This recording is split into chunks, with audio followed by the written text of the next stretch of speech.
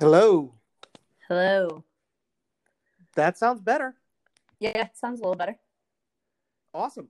Okay. Well, then I guess let's get started. I get most of you know my voice, Mr. White, and most of you know your turn. Oh, sorry, I was crinkling. And most of you know me. This is Miss Prickett. Hello. Awesome. Well, what we decided that we wanted to do to kind of further our, I guess, our e-learning lessons to you guys is we wanted to create a podcast. Obviously, we're having a little bit of technical issues because it sounds like somebody's typing in the background. I promise you it's not me, and it's not Miss It's Prickett. not me. So we'll see if it actually gets recorded on. But whatever, we're going to push through. This is our first one, so we'll improve. Yeah, we will improve. Maybe we'll use a new platform. I don't know, but we'll figure it out. So the podcast is going to be called His and Her Story. Get it? It's like history. And we're going to talk about little known parts of history. Well, at least little known as Not typically people don't taught really- in school. yeah, not really taught in school. So we're going to move back and forth. I'll tell the story of one part of history, and then the next time Miss Prickett will tell one part of history, and we'll kind of interact with each other just to kind of give you guys a more full, I guess, idea on what we've chosen for our thing. So I guess without further ado, let's get started. Today, I've chosen to talk about Unit 731. So before I get started, I'm going to tell you, I'm going to source most of my material. A lot of it came from a movie called The Truth of Unit 731 by the NHK, which is the Nippon Hoso Kyokai, which is the Japanese broadcasting system. So it's a pretty reputable source. It had a lot of primary and secondary sources, and then other things around the internet. But most of it, like I said, comes from The Truth of Unit 731. So I guess to start, in about 1936. Well, actually, let me go back a little farther. In the 1930s, Japan has taken over part of northern China and has turned it into not Japan, but it's a puppet state. It's called Manchukuo. It's part of people from northern China tend to be of a ethnic background called Manchurians. So that's why it's called Manchukuo. It's in northeastern China, centered around a city called Harbin. There's this army organization called the Kwantung Army Epidemic Prevention and Water Supply Division. That is a lot of words to say, but it's really just Unit 731. It's a disguise. So 731, they are a covert troop to design and to test bacteriological warfare. So at this time, you are not in the world. You are not allowed to use bacteriological things. You're not allowed to put virus bombs and stuff like that on people. They learned their lesson from World War I with mustard gas and all that, and they said, well, we're not going to do that anymore. But Japan is still going to do it, and the reason they say that they're going to do it is because it's self-defense. Because somebody else is going to do it to them, so they've got to figure out how to deal with this. Were there any specific causes as far as the certain, I guess, self-defense mechanisms they were hoping to provide to their country? Well, yeah, it's obviously it's just advancing scientific knowledge for scientific knowledge, and they obviously were also they found themselves in a situation where there were a lot of people that were speaking out against their government, which mainly the Chinese people who did not like being taken over. And this was instead of just throwing them in a prison and letting them rot, this was a better way, according to them, to use those bodies. Maybe reuse them for science. So it's tough for us to look at it and say, oh yeah, this is this Something is okay. okay. Yeah, it's just not. So the reason I'm talking about this today is because all y'all know in World War II, we've all heard about the Nazis, concentration camps, the Holocaust. Everybody knows about that, and it's horrific. But we don't really know about this. And I'll tell you why in just a little bit. But during this time, it's estimated up to 500,000 Chinese people were killed. 3,000 in direct experiments, the rest through bacteriological death. They did pretty horrific things to them. Was it only the Chinese that they were experimenting on, or were there a few other countries involved? Well, I mean, so here's what happens. China has this Manchukuo, and they're fighting currently with the Soviet Union. So there were Soviets who they had grabbed. There were some prisoners of war. Some Americans got tied into this. We don't have a lot of the records on that part, but mainly Chinese. There were some Japanese political prisoners that were part of it, because if you spoke out against the Japanese government, bad things are going to happen to you. All right, so there's this gigantic complex just outside of Harbin, a city called Harbin, and this is where all the people went. And you'd be like, well, how do you have scientists in here? How could scientists be in this? So there was kind of a pay-for-play situation happening in Japan where the universities in Japan, specifically the Kyoto University and Tokyo University, sent researchers into the army. And the army ended up funneling money to the professors at the university. Which seems crazy, but it was a way to get really highly skilled researchers to come out there. I mean, and there were, some of these guys didn't want to go, but it's like, look, if you don't go, you're going to be thrown out on your butt and won't have a job. And you won't have a job. And people are like, okay, well, I'm going to do that. Let me see. So there was a bunch of different, the bacteriological stuff. One of the crazier ones is you had this one guy, Hebe, who developed a lethal Salmonella typhi bomb. So that's one of the things they were doing. Like they were big into any of these biological. They dealt with the Black Plague. They dealt with pretty much everything you can imagine. And they just did these horrific things.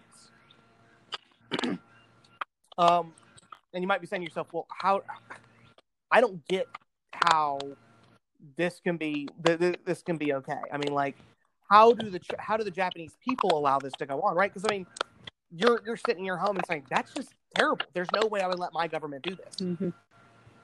But what they did, I mean, we've talked about yellow journalism, and they had their own little version of yellow journalism. So, yes, when Japan began invading China in 1937, the Japanese army started taking losses, and they didn't like that. So they had to figure out, well, how can we dehumanize the Chinese people? So they started calling all the Chinese people bandits. And the government used the media to stir up hatred against the Chinese. And here's a direct quote from one of the newspapers. "Exterminate the bandits." Now, the public was strongly supporting the army suppression of the Chinese people. So it's like everybody was going after them. Not a good situation. And then you had even it went so far as to here is a quote from a medical paper. A dude in the Tokyo University wrote this paper to explain to the normal people why they needed to test on human beings. These are talking about live human beings, not corpses, but live human beings. This guy he was a scientist that dealt with chromosomes. He said, just killing these bandits does not count as revenge. I believe we use them as experimental subjects. Dead corpses cannot be used because the condition of the chromosomes will deteriorate. It is definitely not meaningless to sacrifice bandits. They are excellent experimental subjects, and we should not waste that. Mm-hmm. Interesting. So you could compare it a little bit to how I guess some of you have probably learned about World War II. And as Mr. Weich mentioned, mostly Germany at this point is what you've probably focused on. And Germany had similar kind of propaganda tactics and things specifically to scapegoat certain groups of people. You've mostly probably heard about the Jews, but this is kind of what's going on here in Japan. But again, we don't hear about this as much, which Mr. Weich, I'm sure, is going to get to why that is a little later in the podcast. But just to kind of help you see, what tactics they're using here, you can kind of compare it to what was going on in Germany as well. Yeah, exactly. So, like I said, I was watching that movie by the NHK, and they bring on a guy who was there. He was 14 when he was recruited into the army, and he was kind of a menial worker. He worked on the airplanes at the Unit 37, like their main headquarters. And the stuff he saw was, obviously pretty horrific, and there is a quote from him I have as well somewhere in here. Let me see. Okay. Yes. He said that if I showed pity, I could not be a Japanese citizen and should be killed. It lets you see why people were participating. Even in these horrific things like some of the experiments that they went through, something called vivisection, where you kind of cut somebody open, right? They removed people's organs, they amputated people for blood loss studies without anesthesia, meaning they weren't drugged up, they felt everything. They did, horrific things, not just by bacteriologically, but they also exposed people to extreme colds, because this is northern China, which is pretty much in Russia, and it is super cold in the winter. So we're talking about -7 degrees Fahrenheit, and they would turn fans on people to see how frostbite would affect their hands and feet. It's just the more I read about this, I knew about it, but the more I read about it, this is the more horrifying this stuff was. They tie people to stakes, and then practice using their bombs overhead, the viral bombs that they would explode and shower the viral agents on people. Just truly horrific things. And they didn't care, man, woman, or child. They tested everybody. It did not matter. It was all in the pursuit of science, supposedly. So did any of this may be getting a little ahead, so you can hold off on this if you want, but did any of the doctors who were participating in these horrific experiments, did any of them later on show any remorse or have any apologies or anything of the sort? I will go. We'll table that question, because you had some doctors I know deny it later, but and deny that they did any of this stuff. But the answer is almost universally no. There was one guy. There was one. I don't have his name, but in the late 1940s, 1949, there was a Russian war crimes tribunal, Soviet, that was called the Trial of Kharbarovsk. And for those of you who don't know, the Soviets are Russia. We haven't really talked about it yet, but just to clarify, Soviet Union is what is now considered Russia. Yeah. And there were 12 Unit 731 leaders that were sanctioned by this trial. And one of them, one of the doctors, he had said, now I'm living back in Japan, and I'm with, my wife and kids, and I see that what I've done is truly horrific. And he said, I'm going to have to live the rest of my life trying to make up for the horrors that I've done. And I mean, I don't know with the things that they did, if you ever could.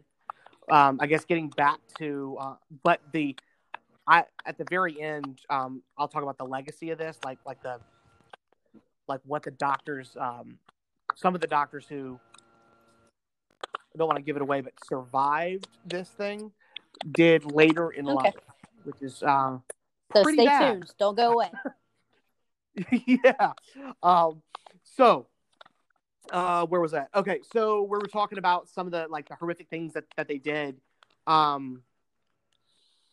So what they did is there's this thing called Yersinia pestis, which is just another viral agent, and they use it to spread it by fleas. So what they would do is they would lock people in. They would either drop fleas from an airplane. I mean, I guess they'd have like some kind of container full of the fleas, and they drop them over a city, low flying airplanes. They'd lock people in. They'd lock people in buildings, and they'd wait for them all to get infected. And then we finally get to like 1940, 1941. So they've been doing these experiments for about 3 or 4 years, and they actually start now attacking cities. By, like I said, by doing low flying planes, by poisoning water sources, not poisoning, I'm sorry, infecting water sources like wells or reservoirs. I mean, it goes on and on. There is one instance where there were 2 Chinese asylums of captives, so they would work on mentally ill people. And what they did is they made steamed buns, or manju, a steamed bun, waited for them to cool, and then injected them with bacteria, and then passed them out to all the people in the asylums. And then they released the people. Oh my gosh! So they would spread the diseases, right, or spread the agents. It was just, like I said, this was actually tougher than I expected to to do research on. Yeah, and to hear some of this, I mean, I've researched some as well, not quite as extensively as Mr. Weish since he was telling the story, but it's just kind of mind blowing to hear all of this and, what occurred and that this actually happened. It kind of seems like something that would be in a movie and be fiction. But. Yeah. To bring a little more home, the prisoners were called logs, LOGS, like a log from a tree. And they would make jokes about, well, how many logs fell today? It's another way that they're dehumanizing people. So they're not Chinese people. So they're just logs. Yeah, and you don't care if a log gets experimented on, but you might care if a person does. So as long as we can make them not people, it's super easy to do. Actually, justification. And you're like, well, at least they didn't do any of this to America, right? They didn't release any of these things. Actually, there was a biological attack planned on San Diego on September 22nd, 1945. Luckily, Japan had surrendered 5 weeks prior to this attack, but there was an attack planned, a biological attack planned to go on to San Diego. So, it was very close. I mean, they were coming to us. Yeah. Wow. All right. Well, I mean, you heard all these terrible things. Now it's 1945. The Soviet army attacked Manchu, and 731 retreats and destroys all the evidence, killing all the captives, incinerating the bodies, burning them, very similar to what the Germans did. Just burned all the bodies. There was no survivors. Nobody survived when they went into these prisons. No one survived. And because of that, there's nobody to tell the story, right? It makes it pretty tough. You could see when Allied troops go into Germany and liberate the concentration camps, there were people there, right? They could hear the stories. Yeah, they could see it, but you could not see this. So all the Japanese researchers make it back to Japan, and then finally, World War II is over. So you have a man named Lieutenant Colonel Murray Sanders. He's a microbiologist from the U.S.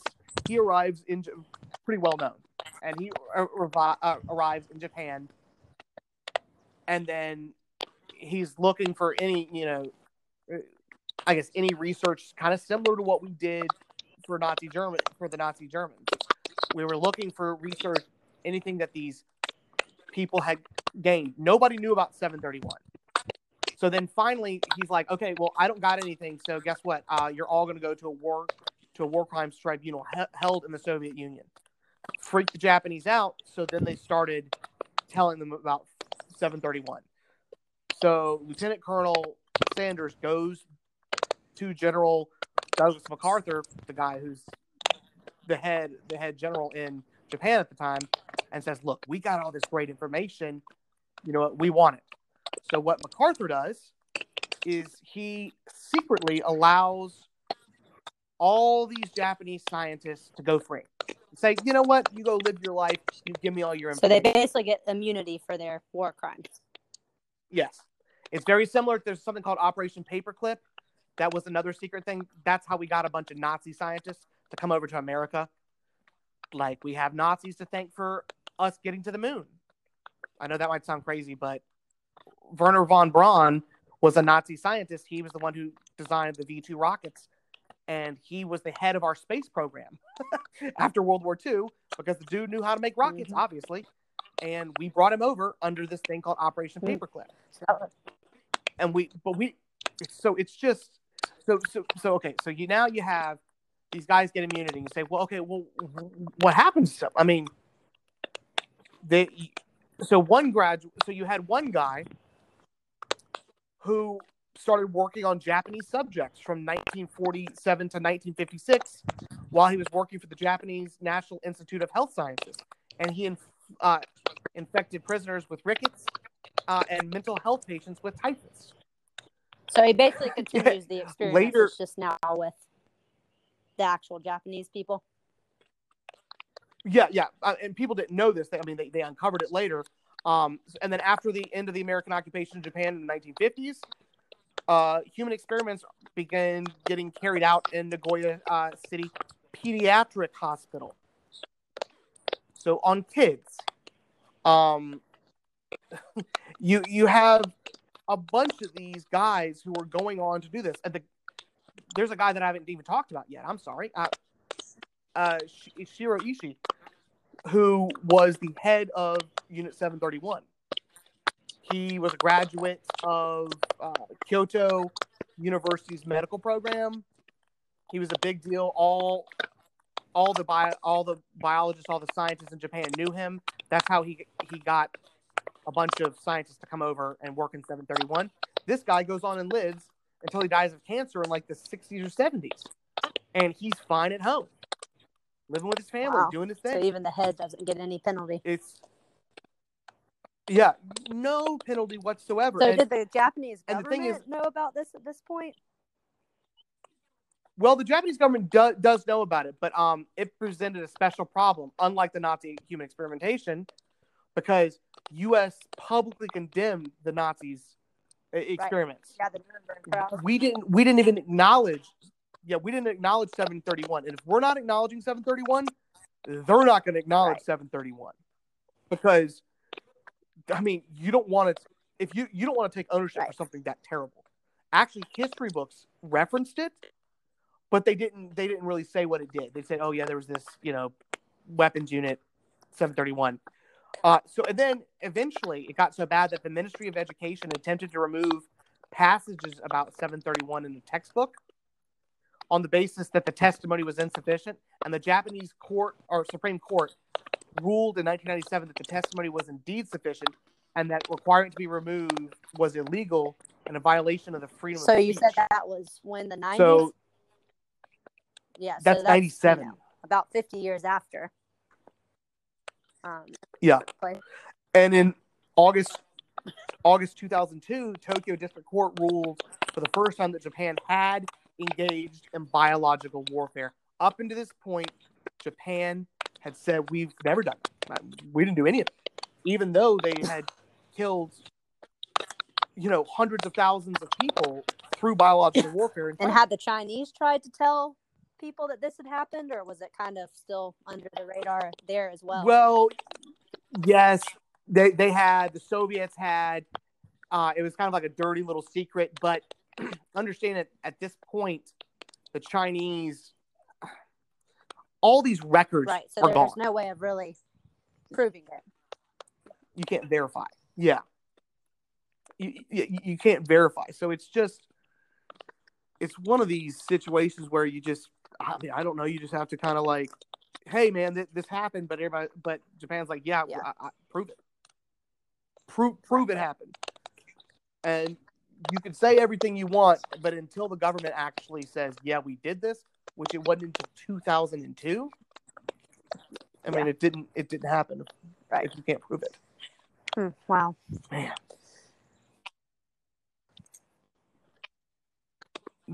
There was one thing I did want to. I mean, I think the main question that I came away with, is how could a doctor do when this? doctor's right? profession is supposed to be helping people.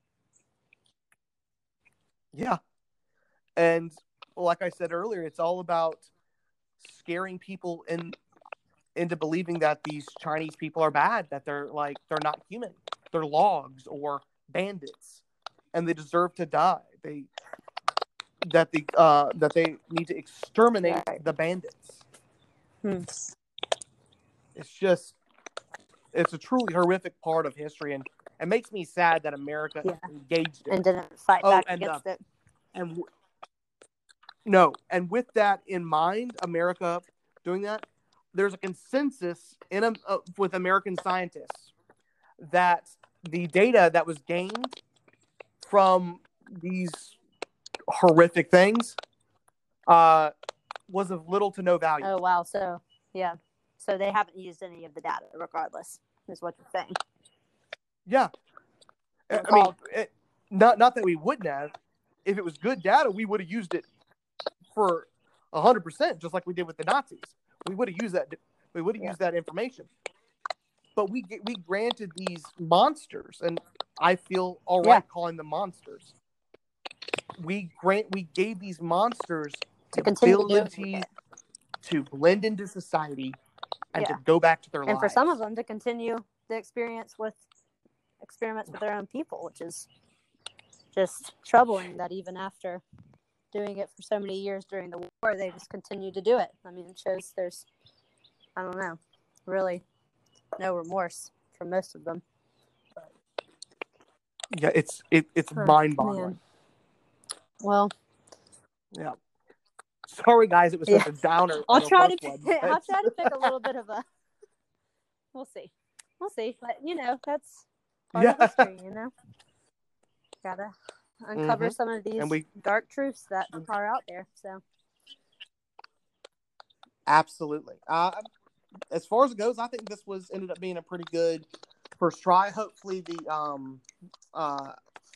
audio turns out all right, and then we can continue to get you guys something out like this about every Friday. Yeah, that's the plan. Is that we'll try to have a kind of mini story every Friday in Google Classroom for you guys. So hopefully you enjoyed it, and thank Mr. Weiss for doing most of the research for this one. I honestly learned a good bit from just listening to him. So, and we're going to switch over to Miss Prickett next time. She's going to be the one detailing a historical, still kind of crossing back and forth. So little known historical thing. I'm not sure yet.